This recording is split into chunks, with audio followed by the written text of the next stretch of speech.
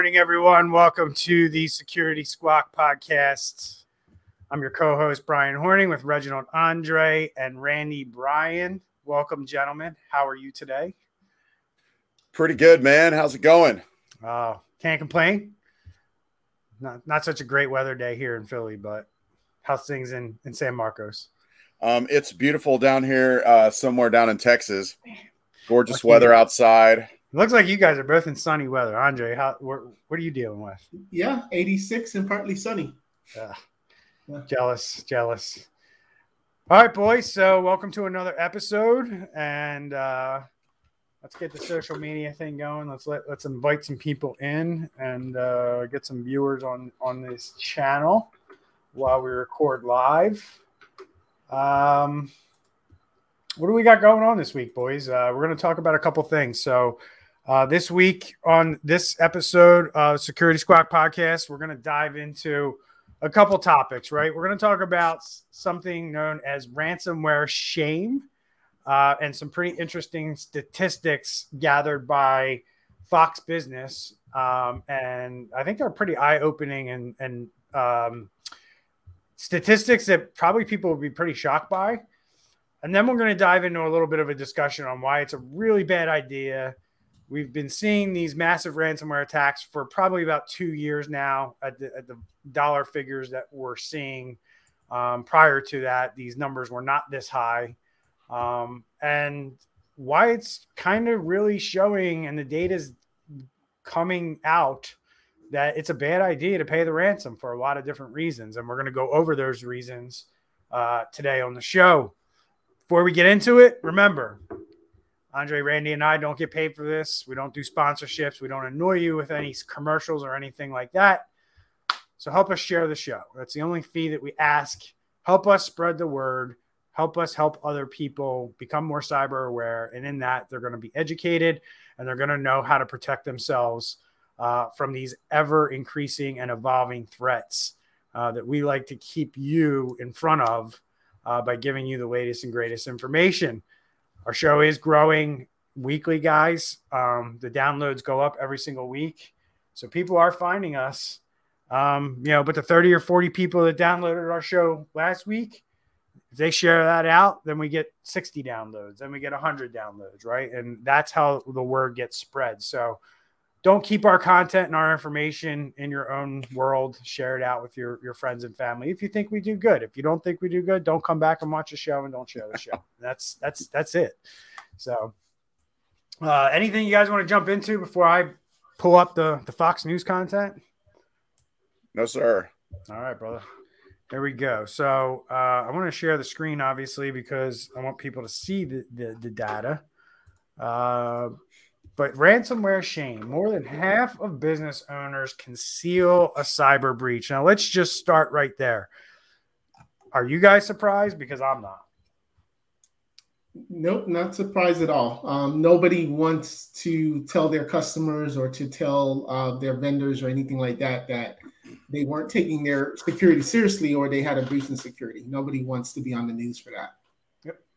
I read an article yesterday. I don't exactly remember where it was that I read it. Hang on, this video is going to start playing. I don't remember exactly where I read it, but I think I know where I read it, and I think you guys are part of the same group.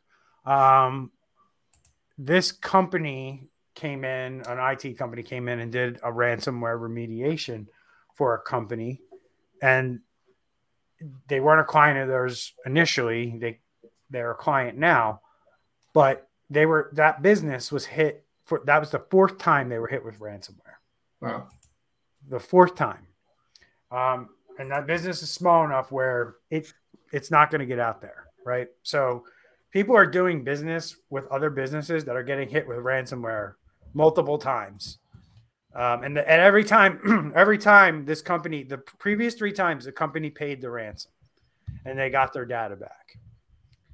This fourth time they paid the ransom and they didn't get their data back. So they hired a company to come in and help them. So you have companies out there that are just like this company that don't work with any IT professionals. They won't work with any cybersecurity professionals. They do everything themselves because maybe the owner thinks he's got a handle on it. And then what they do is they turn around and they just pay the ransom. And they have no professionals that are out there helping them with this stuff. So going into the article, 1/3, 32% of enterprises experienced a 6-figure breach last year, and well over half, 61% of business owners admitted to concealing a breach, according to the findings from a global survey of over 1,400 IT decision makers at large organizations by cybersecurity firm Arctic Wolf. Now, I know Arctic Wolf. I know the businesses that they work with, and they don't work with small companies. They work with, mid to enterprise size companies. And 1,400 is a lot of businesses. 14, quite frankly, 1,400 it's not like they asked 100 businesses or 200 businesses. They asked 1,400 businesses. And there aren't that many companies at the mid-market and enterprise level. This is a significant number of businesses in that sector. That's what I'm trying to say. It's not like there's the small business sector where there's, hundreds of thousands of small businesses. When you get up to, 10 million plus, you're in the 0.5% of businesses, right? If you make $1 million, and I don't think a lot of people have this perspective, if you have a business that makes $1 million, you are in the top 1% of businesses in this country. Wow. Which is like, when I learned that, it blew my mind, right? When you get to 3 or 5 million, you're like less than 0.5% that make it that far.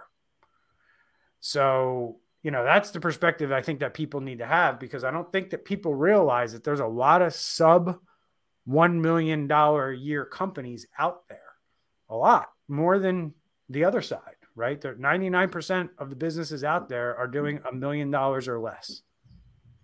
So these companies that they asked in this survey are bigger companies that should really be reporting this stuff, should probably be doing a lot more around cybersecurity than they are.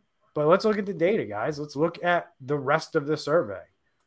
And I want you guys to comment on your thoughts or your reactions to each of these. So 78% of C-suite executives claim that they'd be willing to pay the ransom. I have a comment on the previous statistic. Yep. Just wondering, where did Arctic Wolf, was this a survey of their existing clients?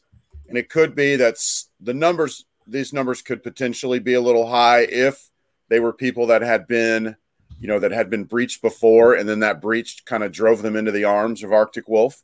Just wondering. My guess would be, because I know this report, and it's not a guess, they surveyed the industry. So they put this out as a survey and asked basically CIOs and CISOs to fill it out. All right. So you were saying. Yeah, I was just saying, I want your guys' reaction to this one point here. 78% of C-suite executives claim they would be willing to pay the ransom. Are you surprised by that? That's almost 80%, right? So not surprised, because, these are people that it says C-suite executives. So you're talking about people that are most likely leaders by nature. And, they don't want to get out into all the weeds and deal with all the, this and that of taking forever to get back, and probably just want a quick solution, Yeah, I 100% agree with that. That's the main reason that they probably justify doing that is that's their quickest way to pay dirt, right? That's the quickest way that they're going to get back up and running, because, when you talk to your IT professionals, you're going to hear from them that it's going to take us X amount of time to, get the system back up and running from backups and things like that. And it's like, okay, ransomware negotiator, how long will it take for them to unencrypt the files? And it's, half the time. Seems like a better option up front, but let's be realistic. what happens when we pay that ransom? Like, what are some of the things that can happen? And let's educate business owners so they are aware that when you pay that ransom, it's not as cut and dry as you pay the money and you get your data back. So what are some things that can happen along the way if I pay the ransom? If I'm a business owner, I pay the ransom. What are some things that could happen that could prevent me from getting my data back? Well, the first thing is paying the ransom. You're just now enticing that hacker to just continue their operation. So you're kind of just allowing them to continue business, affecting other businesses. And then secondly, even with paying, it's not a guarantee that you're going to get your information back. Right. And it's also a very, very slow process many times to unencrypt that information. And then also you have what is called double extortion, where even though you paid, they can now go after whatever that information is, be it clients, vendors, or whatever. They can go after those people and then say, hey, we have your information. You need to pay us or else we're going to expose it. Yeah, and the statistical, I guess, reality is that only like a third get 100% of their data back. So when you pay the ransom, you pay the ransom, maybe you get most of it back, but you're actually, below half of statistically, flipping a coin, you've got a pretty low chance of actually getting 100% of it back anyway. But it's like that whole thing where, like kidnapping, they say, the U.S. doesn't negotiate with, hostage takers or whatever. And, everybody kind of agrees with that until it's somebody that they know, what I mean? Then it becomes personal. And I think like, it's real easy to say like, well, we shouldn't pay the ransom and it just feeds cybercrime. But then these executives get in the middle of this and it's their business that's on the line. And that psychology changes everything. And the cyber criminals are very good at making that psychology hit home. Yeah, I agree 100% on that. I mean, you guys, I don't have anything to add. You guys hit the nail on the head. These are the issues that crop up when you think, oh, I'll just pay the ransom. And, quite frankly, a lot of businesses' cybersecurity plan or incident response plan is paying the ransom. So, and we're going to talk about that in a little bit, if that's a good idea or not. And we have some data that shows, that it might not be. But let's go to the next one. 56% would be willing to pay over $100,000 to resume operations. Thoughts on that one? It's a small number. If you got, 30, 40, 50 employees and they're all twiddling their thumbs and can't work and you're losing, if you're making $1 million in revenue, $1 million plus, that's roughly about $100,000. Right. So, pay it, like you said, it's let's just pay it and fix it. Let's just deal with the problem and let's move on. Yep. So, I agree 100% on that. And, at the end of the day, $100,000 relative to what, right? What size companies are these 1,400? What size are we dealing with? Knowing Arctic Wolf, they're probably in that mid-market and above. So you're definitely talking about well into, close to 10 million, if not over 10 million. So you're really talking about a small percentage of revenue compared to like where they are at. So like if you were talking to a small business who had $1 million in revenue, $100,000 would seem like a lot. That's almost 10% of their revenue. But if you're closer to 10 million, this is 1% of your revenue, right? And you guys know, we know that 3 to 6% is where things need to be right now of total revenue dedicated to IT or security. If you're looking at it as both, like IT, infrastructure, and cybersecurity, you're going to be closer to 6%, especially if you're in a regulated industry. If you're looking at it separately, 3% for infrastructure, 3% for cybersecurity, right? And that's how you get to the 6%. Like, and your whole IT budget should be close to 6%.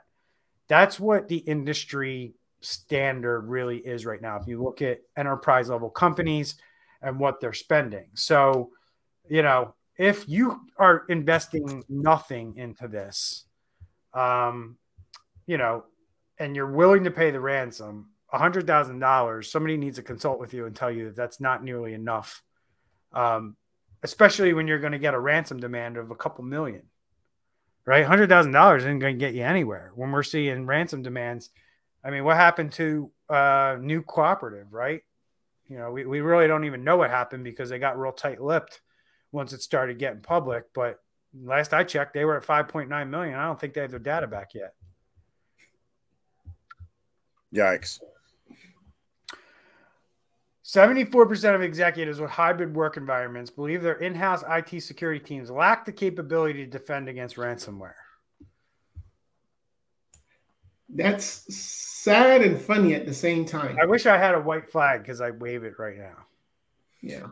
So that and you know, we know that statistically in 2020 that cyber attacks, you know, increased by somewhere, depending on who you read, between 400 and 600%. Mm-hmm.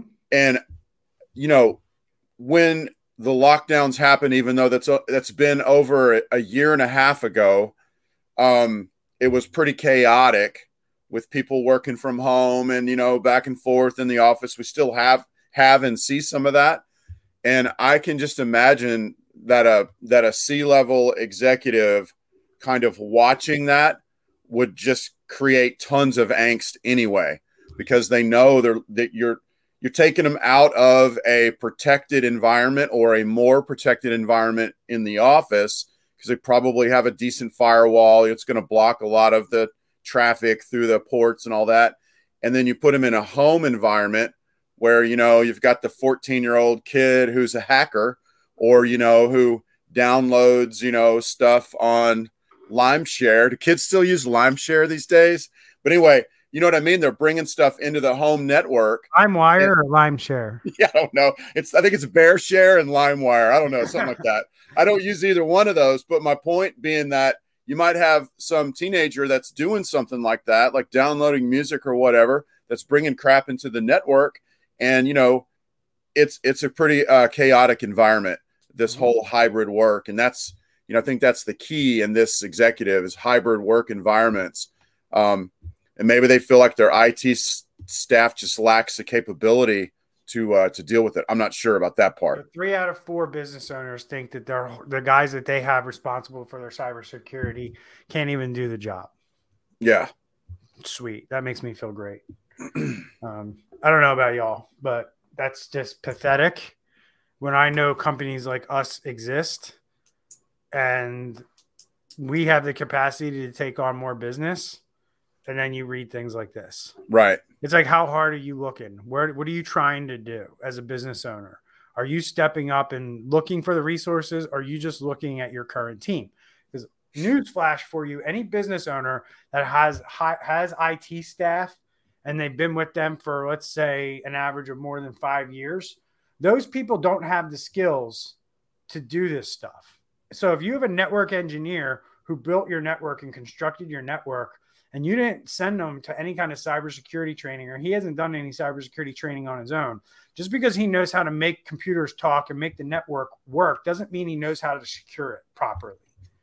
And I look at networks all the time, and I see how they're constructed and how they're built. And guys do things to make things work. They don't necessarily do things to make them secure. Right. And you see a lot of configurations where you're like, well, you could do that a little better. Or you could make that a little secure by doing this or that. And if your expectation is that those same people are going to be able to protect you from ransomware and cybersecurity threats, you're sorely mistaken. Now, I'm not saying everyone fits this boat. There are guys who go out and they get this knowledge and they get certifications and they are capable of doing these things when they were once just, you know, a network administrator. But the reality of it is like business owners don't understand this stuff. They don't get that, you know, my network guy might not be keeping up with the times, although he's a really good network guy and we don't ever have any downtime. And like, I almost think that business owners get a false sense of security around these types of things. Like they kid themselves by telling them information that's really false at the end of the day if you really want to analyze it and strip it down. And 60% of executives believe their employees could not identify a cyber attack. So these numbers are high. What's 60% of 1,400? Like 800 or 900 companies. So I mean, what do you guys what scares me is it doesn't say like IT employees. It just says employees. But at the end of the day, like, I don't think the average employee is going to be able to identify a cyber attack unless it's ransomware on their screen, flashing, pay me money. Well, yeah. And it underscores the huge need for employee training. I mean, that's in our stacks, the three of us as businesses. That's in almost every list coming out of the government right now and cybersecurity experts. You've got to have employee trainings because they're the weakest link. Yeah, my concern is that this is not speaking to every employee. My concern is that number is executives believing that their own technical IT employees could not identify a cyber attack, right? And we know straight up that ransomware attacks take a while to unfold. It's not like these hackers get into your network and within 30 minutes they're deploying ransomware. They're in there for weeks, maybe days, maybe weeks, maybe months, figuring out what you have, where it lives, and everything that they can do to damage you, so you have to pay them. One of the things I'm talking about is they'll scope around your network to find where your backup servers are. And if you're not doing proper network segmentation and they find that on your network from another employee's computer, they're going to try to figure out how to move laterally in that network so they can then delete those backups. And then you don't have backups to work with when you're negotiating the ransom, and they know this. And my concern is that like the executive, that this statement right here is the executive saying, yeah, we don't think our own IT people could recognize if like a cyber criminal was in our network moving around. Like the only way we're going to find out is when the ransomware, software is flashing on the screen that we owe them Bitcoin. Yeah. This statistic, they don't really give any explanation. Is it the IT employees? Is it all employees? I think that both could be correct because of the previous statistic. 74% believe their in-house security teams or their IT people are unable to fend against ransomware. So, regardless of which one it is, it's a grim outlook if it's true. And then go ahead, Andre. Yeah, I'll add too is they're polling the executives, and I think it's more the executives that have no clue about cybersecurity, and now because they're not being talked, their IT people aren't talking to them about it. Good so point. They're confused. It just trickles down. 100%. Those results reflect the constant drumbeat of reports of successful ransomware attacks that leave executives feeling vulnerable. So, I mean, I guess my next thought process here is like, if like these numbers are shocking to me because they're so ridiculously high. And what is a business owner to do if they feel this way? Because it seems like there's a lot of people right here who we're talking to, right? It's close to 1,200, 1,400 CEOs of organizations, when you're talking about 78%. So what are these 1,200, 1,100 CEOs? How can we make them feel better? Because I feel like their perspective is distorted on what's really going on out there. Like, you can prevent this stuff. You can do a lot more to protect your companies and protect your critical assets and your data. What can we say to them? I mean, this is why we're building this podcast and why we're trying to get this word out here. I mean, what can we say to them to make them realize that, like, you might have the wrong team on the bench, right? Yeah.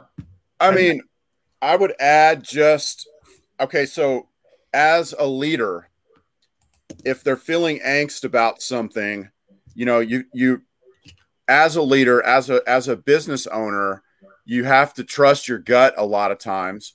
And a lot of times things like this start as a gut feeling, then that gut feeling needs to motivate you into action. This is a problem, like you're just now saying, this is a problem that can be solved. It's a problem that, okay, in 1900, people were scared to death about living on the coast because of hurricanes. Now you can buy a house down there. You can reasonably protect your house. You can get insurance in case the worst happens, and you can sleep every night. You can sleep well, knowing that you've done everything you can to protect yourself. That's where the business owners need to get. They need to see that future of them being able to sleep great at night and knowing that they're doing everything that they can either to protect or remediate, because it's going to happen. So it's great motivating. That's a great point. And I guess I want to share my perspective on what that looks like for a business owner, right? And what we do here at Exact IT is we base everything on a risk score, right? So if you're a business owner and you know what your risk score is, that risk score can allow you to understand where you have risk in your business and where you don't, right? And I think that's a lot of the anxiety that business owners have, and why they feel this way is because they just don't know, right? And a lot of times IT people tend to do things in silos, right? Like, and then the attitude of the business owner becomes, well, they have me covered, right? And maybe you feel that way, and you have a false sense of security because that guy's been your guy for 20 years and he's run your network well. You've never had any problems. But like I said earlier, it's a different skill set. And if they didn't acquire those skills, you basically, just to give you a crazy example, you basically have a bus driver driving your ferry, right? He that's the best example I can give you. Oh, well, he can drive a bus, so he can drive a ferry. No, he can't. Like, you can't say a network engineer can protect your network. It's two different skill sets.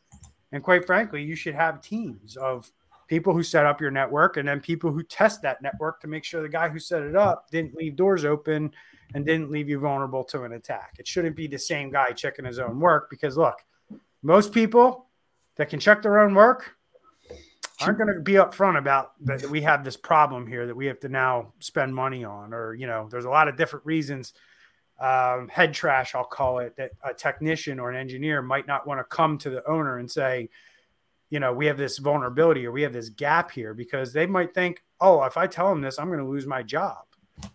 And stuff like that happens. And then the owners and the C-suite people don't find out about it. So I want to point out this one thing, and then I kind of want to move on because we're running up against the time here. So,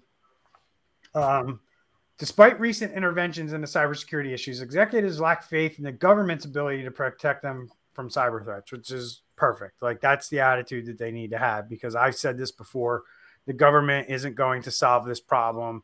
Biden, again, is having a bunch of countries come in and they're going to have a ransomware summit, which nothing will happen. And we're going to continue as private businesses to continue to deal with this problem. And we have to do what we need to do to protect our critical assets and critical data. The concerning piece of this paragraph for me is adding that the majority of organizations, 60%, believe that spending on new security tools and services is the most effective way of stopping attacks. And the key word I want to cue in on here is new security tools. Yes, it says end services, but my concern is, and what I'm seeing out there in the industry, is that business owners think there's going to be some tool, some silver bullet that comes along and solves this ransomware / security problem. And I'm here to tell you today that you're living in fantasy land. There's no silver bullet. There's no one tool. You got to look at this like a sport or a football game, right? There's no one thing a NFL team or a college football team is going to do to be a powerhouse or to win a football game. They plan, they start on Tuesday, they work for 4 or 5 days on a plan to beat the other team. And there's no difference between this and what we're doing in cybersecurity than what, a football team might do to prepare for, if I could draw that analogy, right?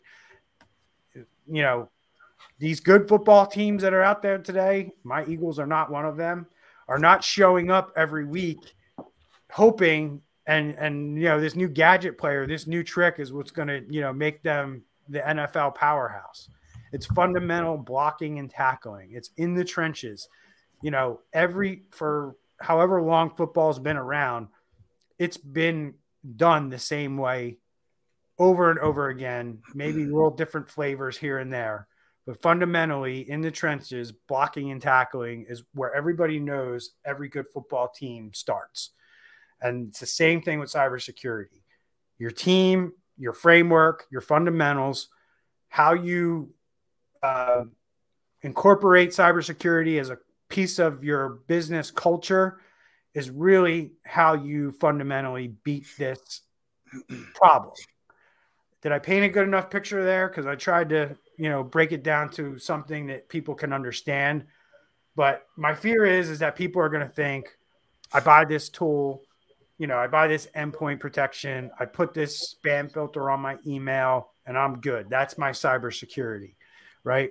And that's not the case. So I want you guys to kind of expand on that. Tell me if you disagree with me. But that's a big concern for me, is that these guys think that there's going to be a new security tool. And the other thing is that, this also from the other side scares me, because now you're going to have companies out there marketing their shit as the tool, the silver bullet, right? And companies are going to buy these tools thinking, well, I got, black something security and, I'm good.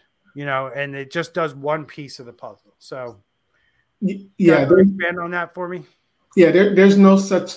We don't need new tools. We just need what we have now to be implemented. Implement the 2-form factor. Do your updates. Don't have your passwords, the same password multiple places. And going back to your analogy with the fundamentals, if we just follow the fundamentals, we for the most part would be all right now. We're seeing, the SolarWinds hack and different attacks that's been happening. It's because of the most stupidest and most preventative ways these companies are getting hacked. Mm-hmm. So that would be my thing. You mentioned, what would you tell the business owners? Exactly that. Just go back to your fundamentals, and more than likely your company is going to be protected. Well, and I would also kind of go off on and I agree with both you guys. I'd go off and add on to the whole football analogy. And once again, going back to 1900, in 1900, A&M's going to play University of Texas or whatever, and there's hardly any recon going on. I mean, they're just doing, basic this and that, but your opponent is evolving, so you have to evolve. And yeah, there's some basic things that are gonna cover everything, but also the criminals are becoming more sophisticated. So I see it as a both and. Cyber, the pipeline attack, somebody didn't get offboarded. That's like security 101, like what you're saying. That's one of the basics. But then there's other things out there that the opponents changed, and we need to learn. I took a more positive view of that statement, Brian, just from the fact of, at least they were open to the idea that there is hope, and there is ways. Although I feel like what you said, I agreed 100% with what both y'all said, but I felt like even though they have hope, maybe they could be marketed to and fall for that whole silver bullet. Mm-hmm. It's not silver bullet; it's a layered approach.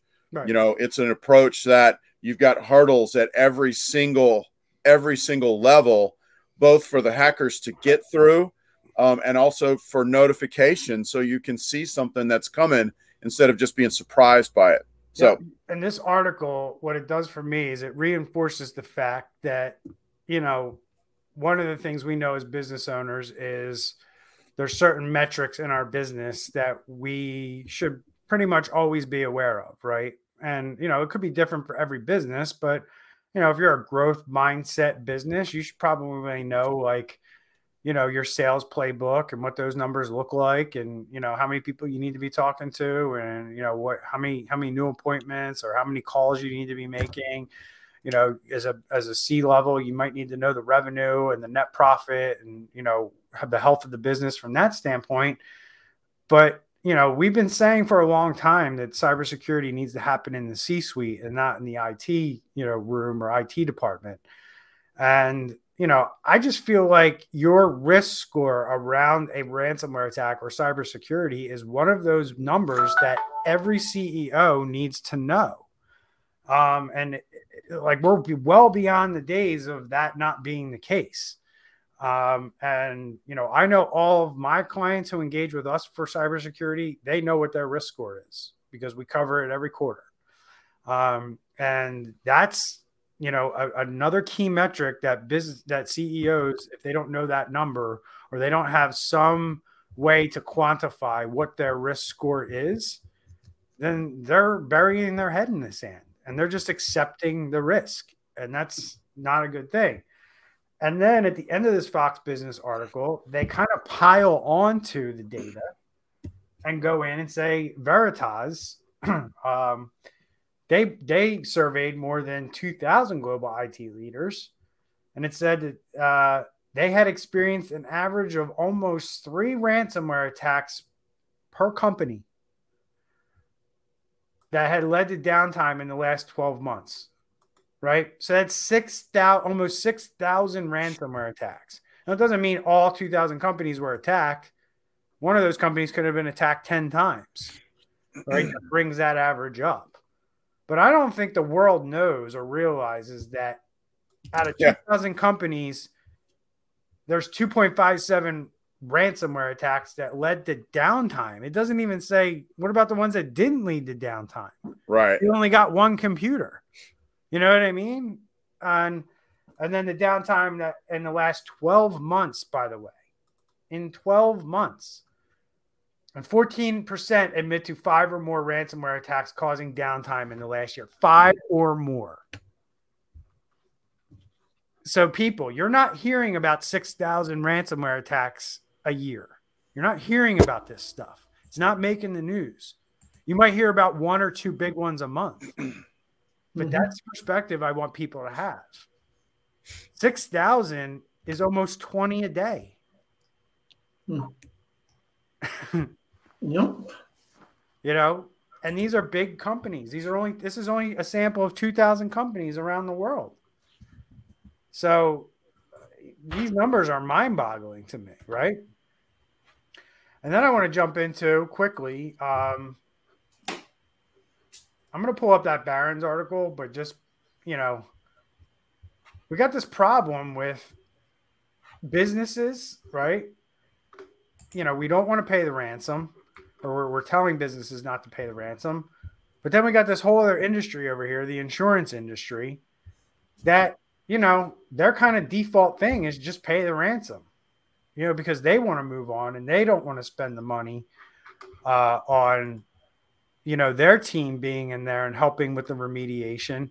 And the quicker they can get in and out, you know, the less money it's going to cost them to deal with. Right. So, you know, Barron's did this little deep dive on, you know, how cyber insurers are contributing to this problem. And one of the things that is a problem is that there's only maybe 10 or so cyber insurers out there, like actual underwriters that provide cyber insurance. And that list is dwindling. The other problem is that these, you know, 10 or so companies keep going back to the same 2 or 3 companies to help out with the ransomware remediation. So now all these companies are kind of in bed together, right? And the model right now for insurance companies is, let's just get these criminals paid and get the data back. So the first thing a ransomware operator wants to know, do you have cyber insurance? Right? And that shouldn't be something that should be known. And it sounds to me, based on my research, that these ransomware negotiators aren't being very smart in how they communicate, because the ransomware people are picking up that these are the same guys. So they're at the point now where they're asking for specific negotiators over others, because they know that they're more likely to get paid if they deal with this guy versus this guy. And it's like, it would be like if I'm the hacker and I know Randy will give me money, but Andre's a hard ass and he tries to get me down to zero every time.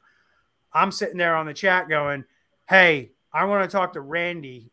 If you're dealing with this insurance company, I want to deal with Randy, and I don't want anything to do with Andre. And I'm not even going to talk to Andre. And that's literally what's going on out there.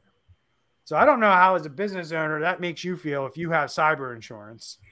But cyber insurance, to me at this point, and I'm getting pissed off at the insurance industry, just so you know, and I'm kind of got my target set on them, because I don't like it when an industry who's had two major insurance carriers get hit with ransomware, and I'm talking about CNA Insurance and Tokyo Marine, who are both cyber insurance underwriters, and then they are coming out and dictating what tools, like what Allstate did, what tools can be on Allstate systems. Or they're coming to MSPs and they're saying in their agreements that you must do this, and this is how you must handle your operations, or we're not going to give you even E&O insurance, guys. They're denying E&O insurance at this point for our industry if you don't use certain tools or you don't do certain things within your business. I just don't think that industry, who has no expertise in how to protect companies, has any business telling our industry and companies in our industry what to do. Our industry should be telling them what to do, because we are the experts and they're the ones getting hit with ransomware. Now, I'm not saying IT companies aren't getting hit with ransomware, because they absolutely are. But come on, like this is like the insurance companies telling the doctors how to do medicine, right? And we all know how that goes. Mm-hmm. So I just want you guys to share your thoughts for a couple minutes here on this, and then we'll wrap it up. You kind of said it all on that aspect, man. That's why I still go back to it. It needs to start to get regulated. We need some rules. There's no rules in place, so it's kind of like everybody just doing whatever sticks for that moment, and then that's it. Right, because now you have private businesses kind of self-regulating, and the insurance business wants to make money off these types of policies and things like that, but they're not going to continue to make stupid decisions when this is causing them to lose massive amounts of money. But I'd much rather see the insurance business just say, you know what, we're not going to cover cyber insurance, or we're not going to pay ransomware anymore, than do what they're currently doing, which is, okay, Mr. IT company, we're not going to give you an E&O policy, which isn't even a cyber insurance policy. It's an errors and omissions policy, which is like if you give bad advice or you screw up some kind of project or job, that insurance is to cover you if somebody were to sue you for that, right? So they're saying we're not going to give you E&O insurance if you don't do X, Y, and Z. And I just feel like that's bad. It's bad all around for our industry, for the insurance industry. And I think they're out of school talking to IT companies and saying, like, you got to do all this stuff or we're not going to offer you insurance. Yeah, I would just add to this, like, insurance, your cybersecurity insurance at your company ought to be just that. It ought to be insurance. Insurance is not a cybersecurity plan. It's a last ditch safety net in case the plan doesn't work. That's the whole point of it. And so you need to set up your cybersecurity at your business to where you never need that cybersecurity insurance, to where you're never going to have to fall back on it. I know that's not exactly what this article was talking about. No, but it's a great point, because you're basically saying, instead of walking in, maybe you're not saying this, but I think you are. Yeah. When the insurance company shows up to deal with the event, instead of automatically going to, okay, we're gonna pay the ransom, which seems like that's what they're doing. Like, let's get in there and start negotiating, working on towards paying the ransom. Coming in and saying, okay, have you executed your plan? And if it's like, what plan? Then the insurance company walks out the door. Yeah. Like, oh, you don't have a plan? Well, your policy said you had a plan. The other interesting thing that I read in this article, and unfortunately I can't highlight it because I can't go down, is that it did say in here that most insurance executives feel like there's no way, and I completely disagree with this, there's no way for these insurance companies to assess the risk on these businesses that are, applying for cyber insurance. And I'm like, you got to be kidding me, because that's what I do all day. We assess risk on businesses all the time. And I can come at you with a number and tell you exactly what their risk score is. So I can go to an insurance company and say, we just did an assessment on this business for you, and this is their risk score. Mm-hmm. So based on my risk score, you can come up with a number for a premium that'll make money.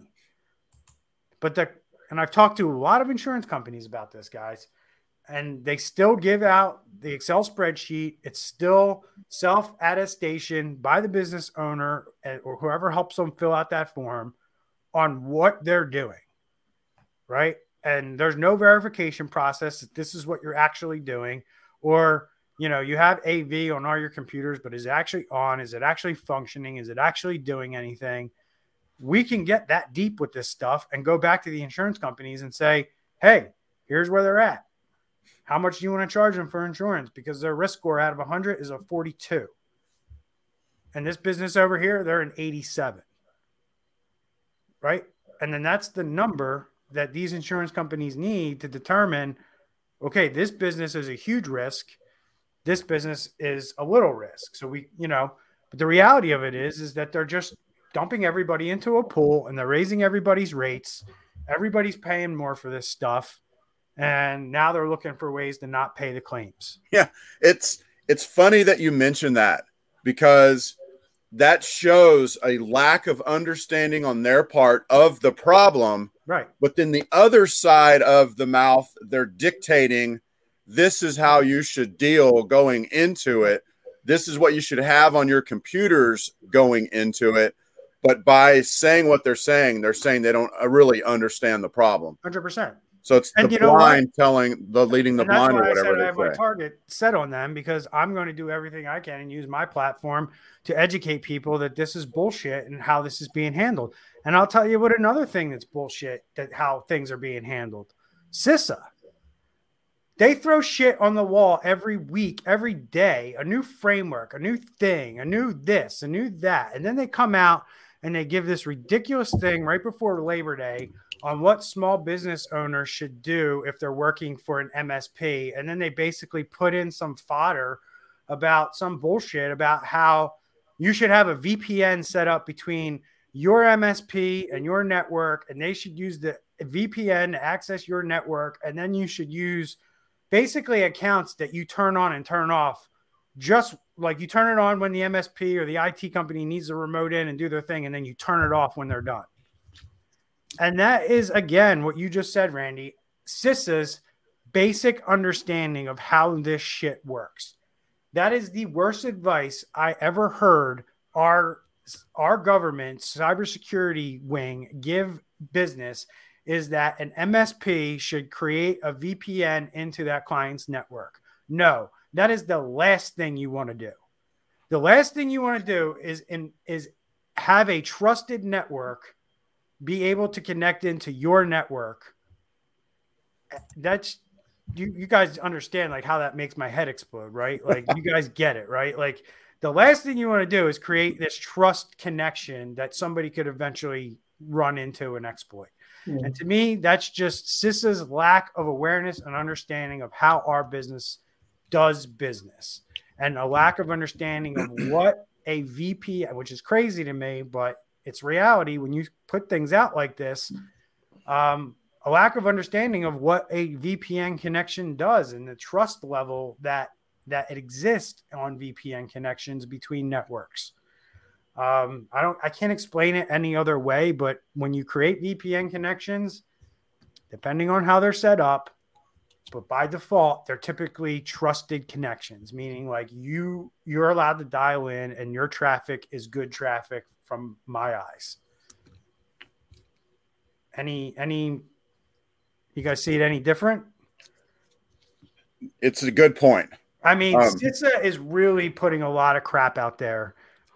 And it's almost like, you know, I've been in some like organizations where you feel like you're drinking from a fire hose. Well, this is like 15 fire hoses and the amount of crap that they keep putting out every week.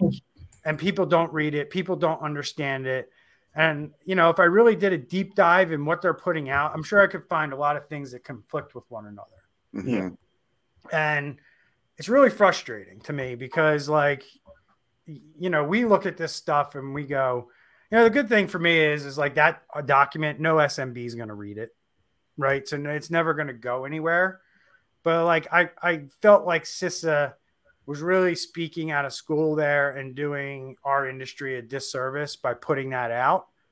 But it's, you know, I look at that as the government bureaucratic kind of mindset that we just got to get things out there to make it look like we're doing something over here. Mm-hmm. That's exactly it. Thanks, Andre. So I don't know, guys, I'm going to wrap it up there. If you guys want to add anything, we can kind of talk about it here, but great discussion.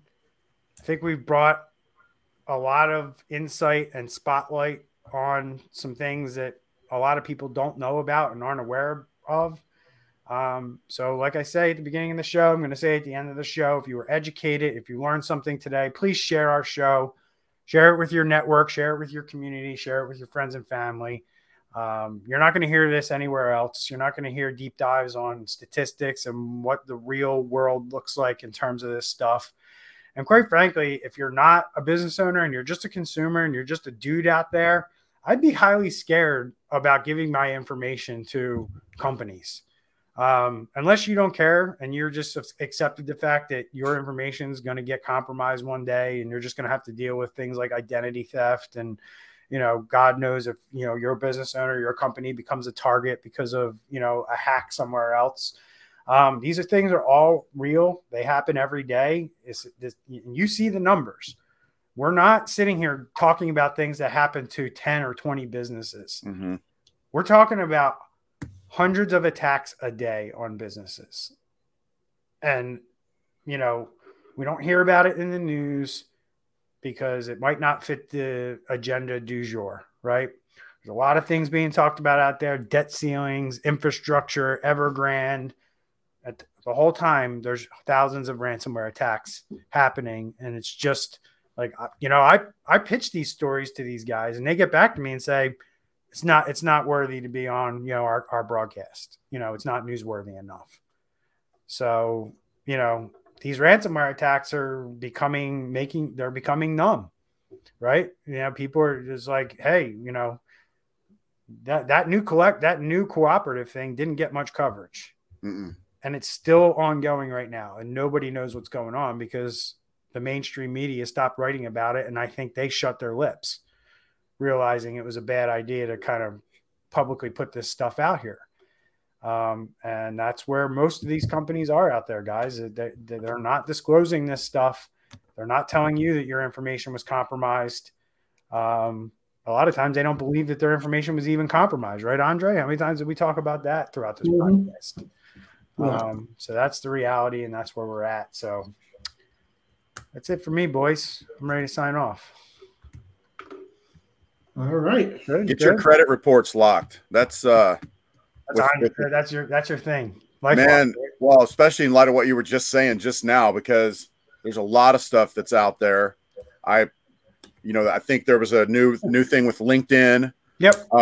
There's not enough criminals out there to get through the data. So just lock your credit report, and then that's not the end all. Just because there was a hack today doesn't mean your information isn't going to get compromised 2 years from now. Right. It's that they haven't gotten to you yet. Mm-hmm. They got a big database they got to get through. Big database. And then you got hackers upon hackers compiling databases, right? From this hack, from that hack. Seeing if there's any similarities in names, email addresses, phone numbers, passwords. It's not good. Well, that's what's going on. But these numbers are staggering, and I hope you learned a lot from this. And we'll see you on the other side. We'll see you next week. Security Squawk Podcast. Share us out.